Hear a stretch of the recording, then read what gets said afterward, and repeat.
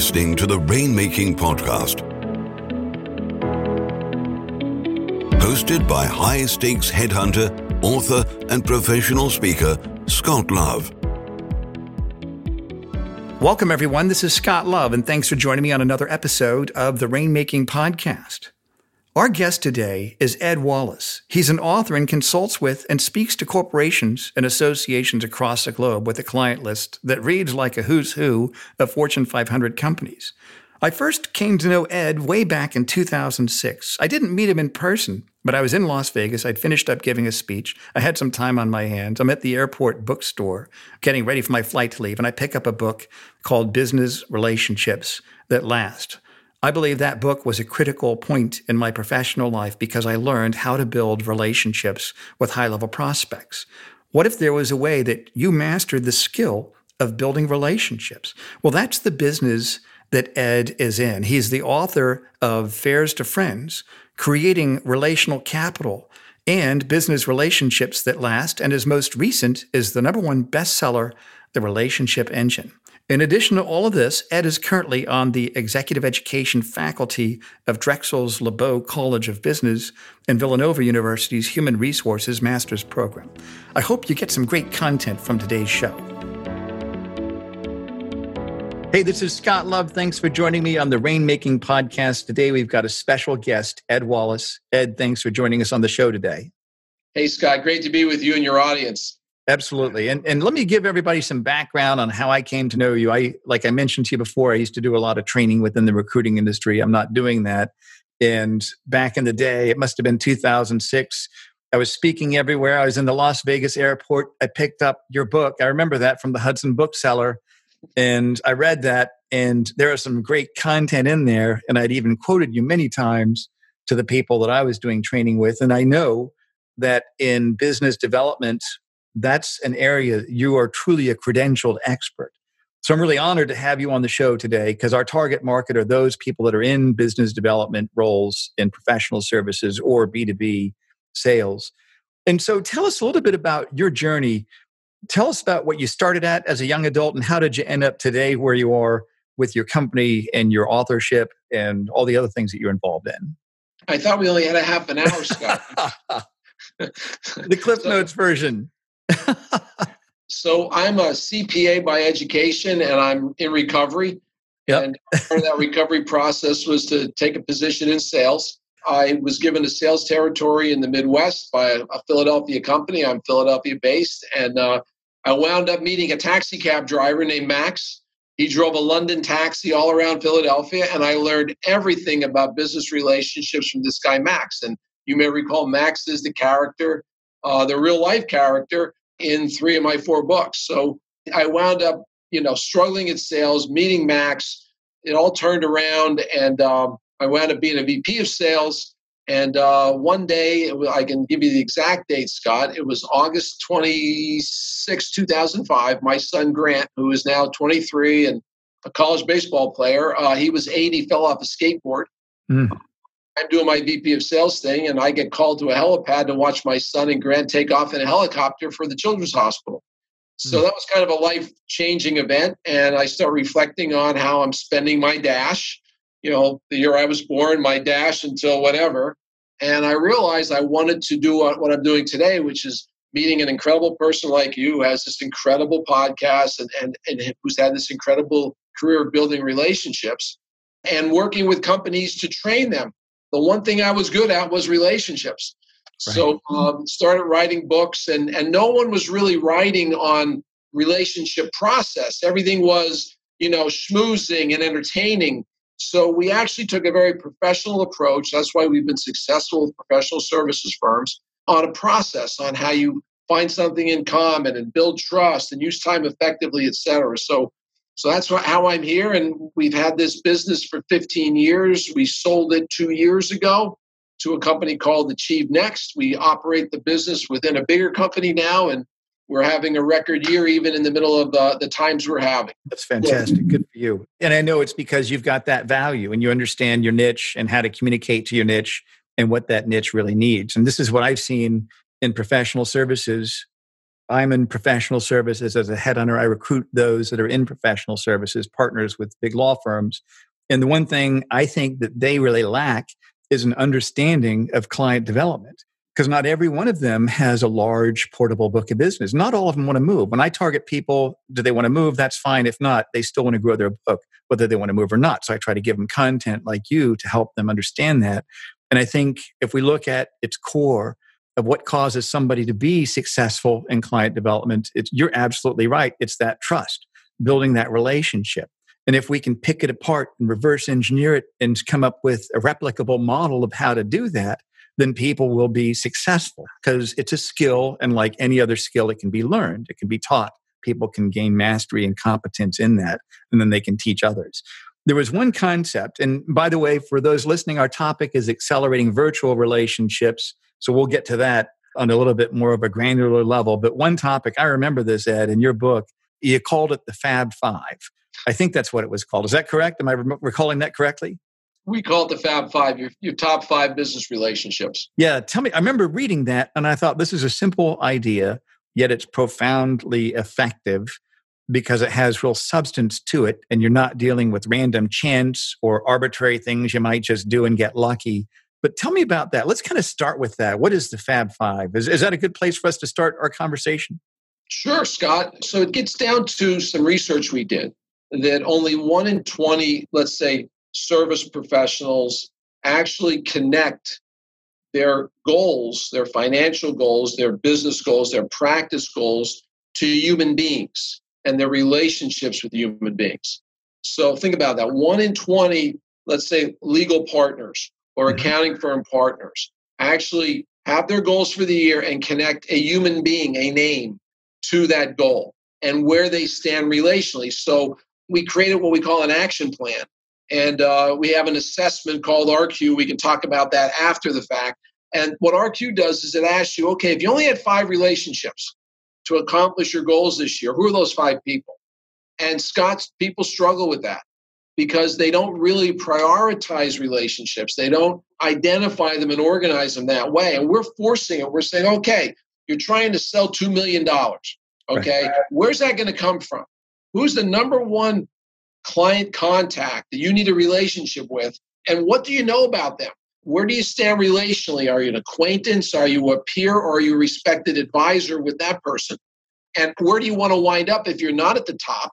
If you're not a respected advisor, what do you know about their relational GPS, their business and personal goals, their causes or passions, and their struggles? That's the roadmap to relational success. And what's your relationship strategy with that person?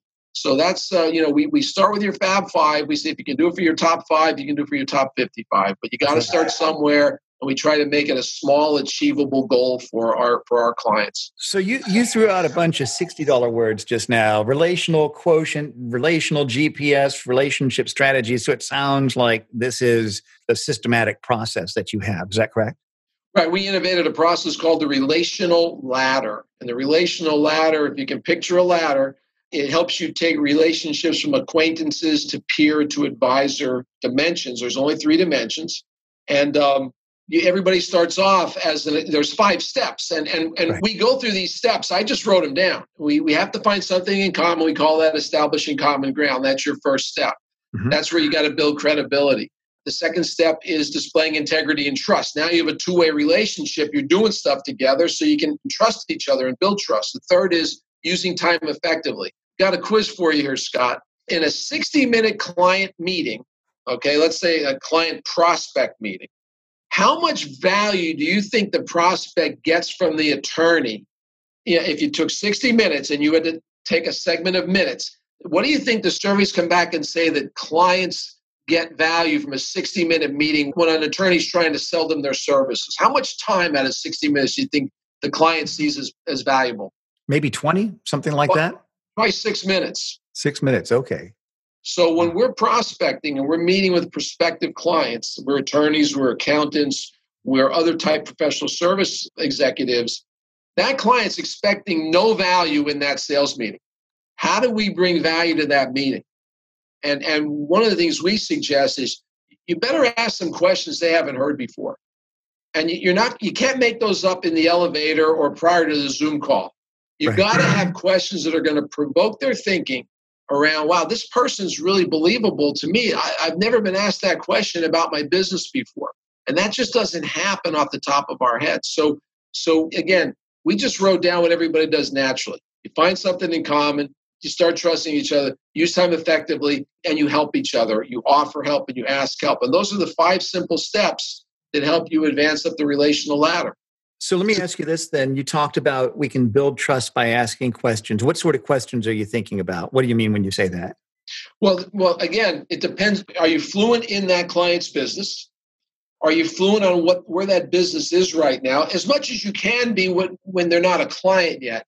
And are you asking questions like, Scott, I've been doing some research on your business. I've been doing some research on you on LinkedIn.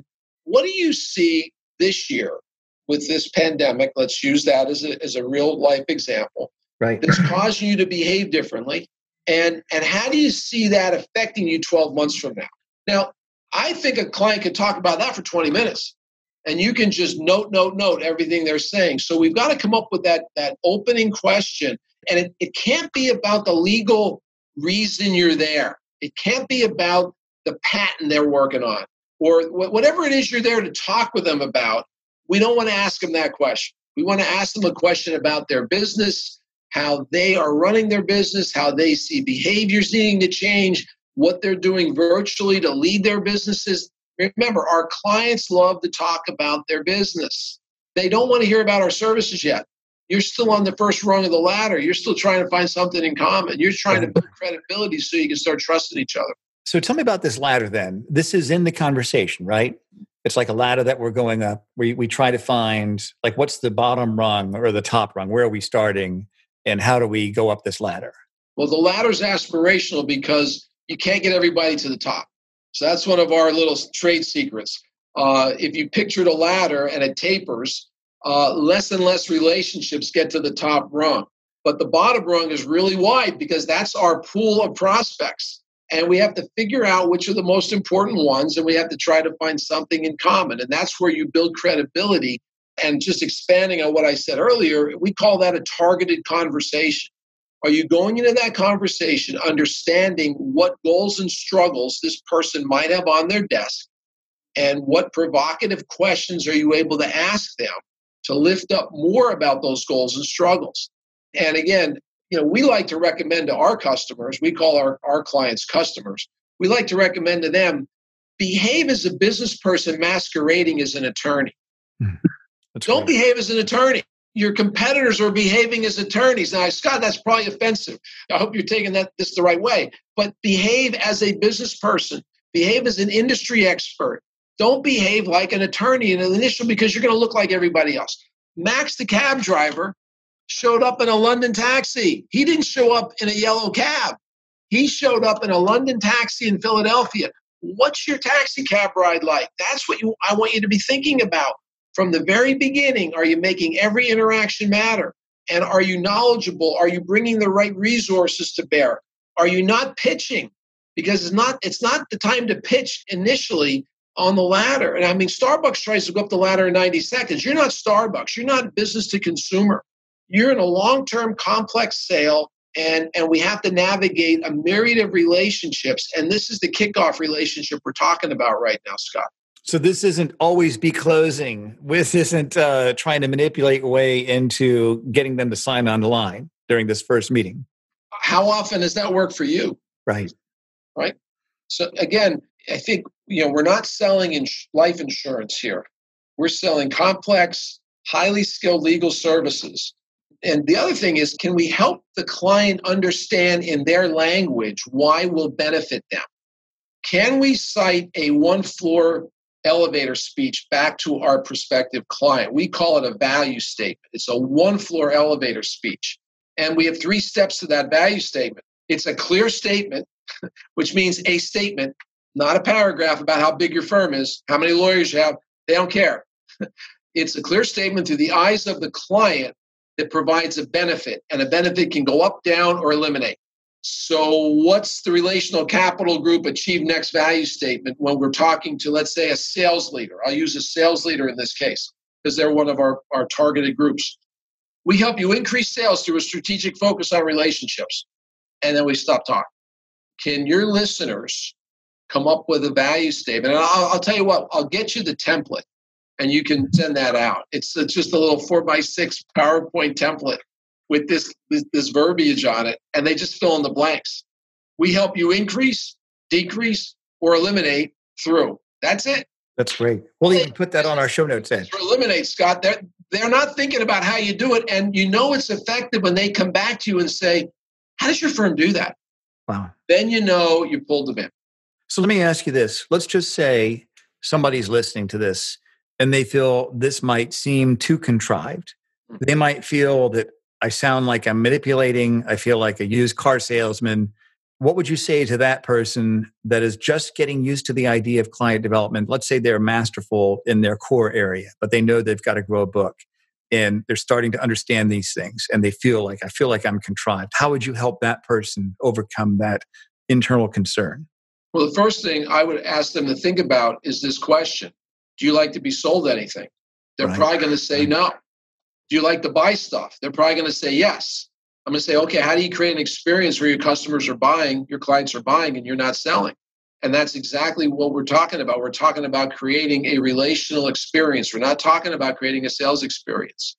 A relational experience is all about launching the relationship. We start our conversation off with, hey, I'm here to launch a relationship between our firms. I'll go so far as to train professional service people to say, no sales pitch here today, Scott. If I sound like I'm pitching you, stop me. I'm here to learn about your business. We may not have the right resources to help you.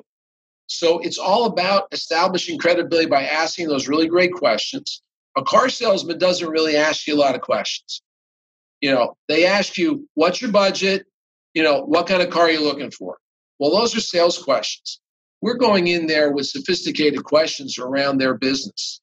If we can leave the first interaction without talking about our firm, we've had an amazing and having another meeting scheduled, we've had a great interaction. So it's kind of like our goal is to build equity in this emotional relationship. Like they have a stake with us and we have a stake with them.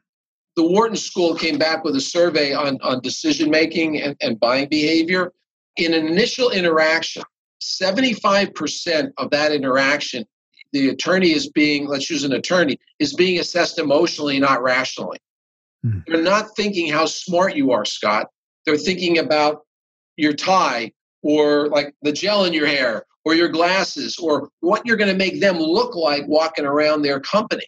So it's really an emotional thing, that initial interaction and actually the first few.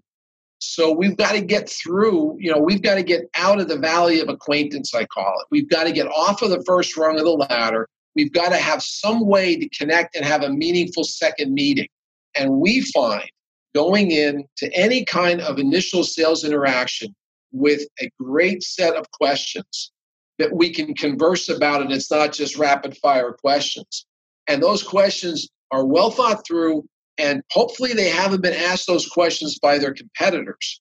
The cab driver Max, okay, I'll bring my cab back here. I know we're not doing video, but I'll show it to you. He had all kinds of different customers in his taxi cab. He had executives, salespeople like me, he had executives, salespeople, kids and their families and grandparents, all kinds of different generations. He asked different questions because I asked him what his secret to success was. He said, I asked the questions aligned with the person that's in my cab.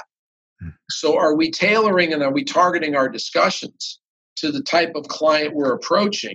And are we doing it in a way that creates a neat taxi cab ride? When we train our clients on accelerating virtual relationships, what is your virtual facilitation like? What's your virtual taxi cab ride like? People are in your cab.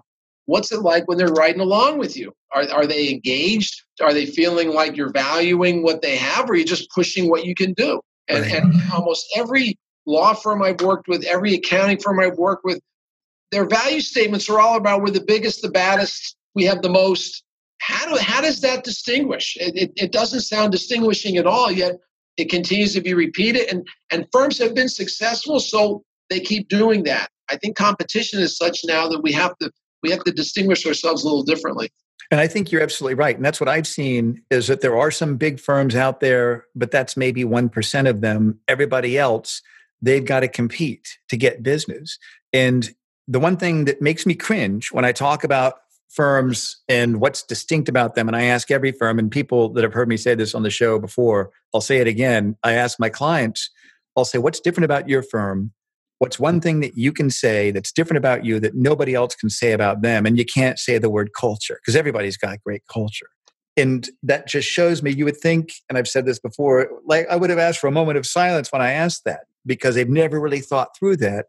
And the first thing they usually say, well, we can charge lower rates, but if everybody charges lower rates, it's race to the bottom. There's one thing that you mentioned, and I'd heard another guest talk about this. His name's Cole Silver. He's the chief client officer at Blank Rome, a big law firm. And he said, it's not just the value you bring to the relationship in terms of solving the problem. It's how they feel about you emotionally. And tell me about that. What's your take on that? The feelings that the prospect has about you as a professional service provider. I think the value that you bring from an experience perspective allows you to rationalize your fees. Right. Who in their right mind would pay $1,000 an hour, right? Who would pay that? Yet, a lot of your listeners are commanding those kind of fees. And all of their competitors are really smart and they can all find that level of expertise.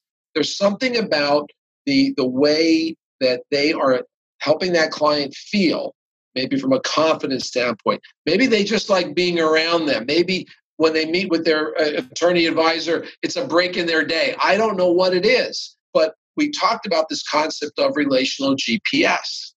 And every single business person, client, prospect, whatever we want to call them, has what we call a relational GPS. It's the DNA to the business relationship. So if we can understand their goals, if we can understand what they care deeply about, and if we can understand their struggles, and if they're readily sharing those with us, it gives us so much great information to tailor our conversations, to tailor our engagement letters, to tailor whatever it is we're doing with them, to bring other resources in, and they're buying and we're not selling. We talked earlier when we were prepping a little bit, Scott, about the concept of respected advisor. And a lot's been written for the professional services industry on being a trusted advisor, and it's wonderful stuff. I think it falls a little shy of what we call a respected advisor, in that a respected advisor is a mutual relationship with the client, where they are providing you valuable input and advice, just like you are, business and personal, sometimes not even related to why you're working together. A trusted advisor is a little more focused one way. You know, you're a trusted advisor, Scott, to myriad firms where you're placing and finding, senior attorney talent, right? Senior partner talent. You've done a great job of that. My guess is you've got some clients who you talk with about their families, right, and maybe a struggle their family's having. And they offer that to you because, hey, we're friends. We're not just business. And it has nothing to do with the services you're providing them. It has everything to do with the experience you've created, the relationship that you've created with them over the years, that they feel free to talk with you about stuff that has nothing to do with their business. You could go to them and say, I was thinking about your practice, and did you know? And it has nothing to do with the services you offer. That's a respected advisor relationship. That's what we try to help our customers evolve to and aspire to, having that two-way advisor relationship versus we're their trusted legal advisor. Well, Ed, you've obviously got some great ideas. You've put this in a replicable, systematic model that people can plug in, and it's a fungible system that works within those in the business of building relationships. Tell us a little bit about your offerings.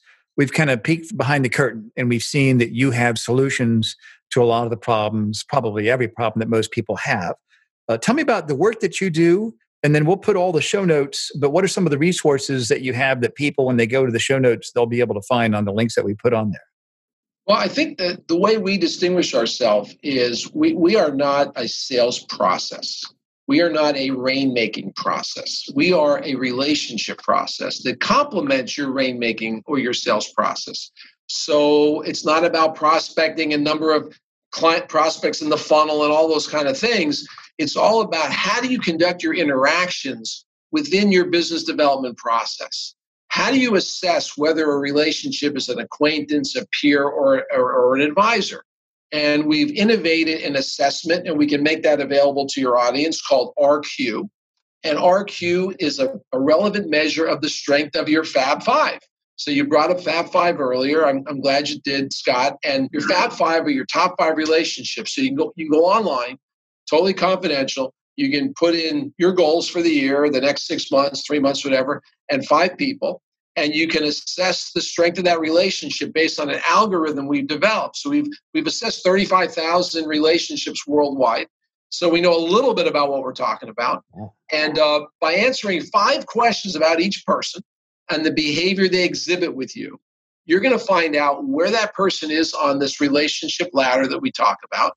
And you're going to get a little report that says, here's some things to try to further advance the relationship with Scott. Or here's some things to try to sustain this high-level relationship you have with Mary, your client over here. So that's one of the things we really bring to the table is metrics. We actually bring an ROI metric for, how you're doing with your relationship development, and we call it RQ. And we do all kinds of other training, but I think that would be, with an audience like attorneys and accountants, measurement's an important thing. So I think that would be a good one to mention That's great. We'll definitely put that on the show notes there. And then tell us about the books that you've written and where can they find those? I assume on Amazon or on your website? Yep. You can go to, everything's on Amazon. I would recommend 2 of the 4 books, Business Relationships That Last. I think that's the one that you picked up, Scott. Right. And that's really about client relationships. That's really about your external relationships. And then the other book is the latest one. It was #1 bestseller called The Relationship Engine. If you're running a law firm, or a professional services firm, this is about the culture. This is about your relationships with colleagues. This is about the kind of, it's based on what we call relational leadership. So that book has done very well. And we've got training programs and all kinds of other tools and things around both of those books. And you can get them on Amazon. You go to relationalcapitalgroup.com and find them on there. Just Google Ed Wallace. A lot of times they come up on my LinkedIn page. That's great, Ed. This is fantastic. Thank you for being on the show today, and we'll have you back on in the future. And one final question. Let me just ask you this. If there were 3 action steps somebody could take today to implement some of the ideas that you mentioned, what would those action steps be? Well, one of our key concepts is the principle of worthy intent. And it's putting the other person first. And I'm not suggesting we're not doing that, but are we displaying it? Are we seeing behaviors coming back from the clients that indicate they get our good intentions? So the first principle and the first action step in my mind would be approach every interaction with worthy intent. Great. The second would be locate their GPS. It's such a simple concept. Almost anything a client shares with you is a goal, passion, or struggle. Come in, be prepared to ask questions, refer back to those answers on future interactions.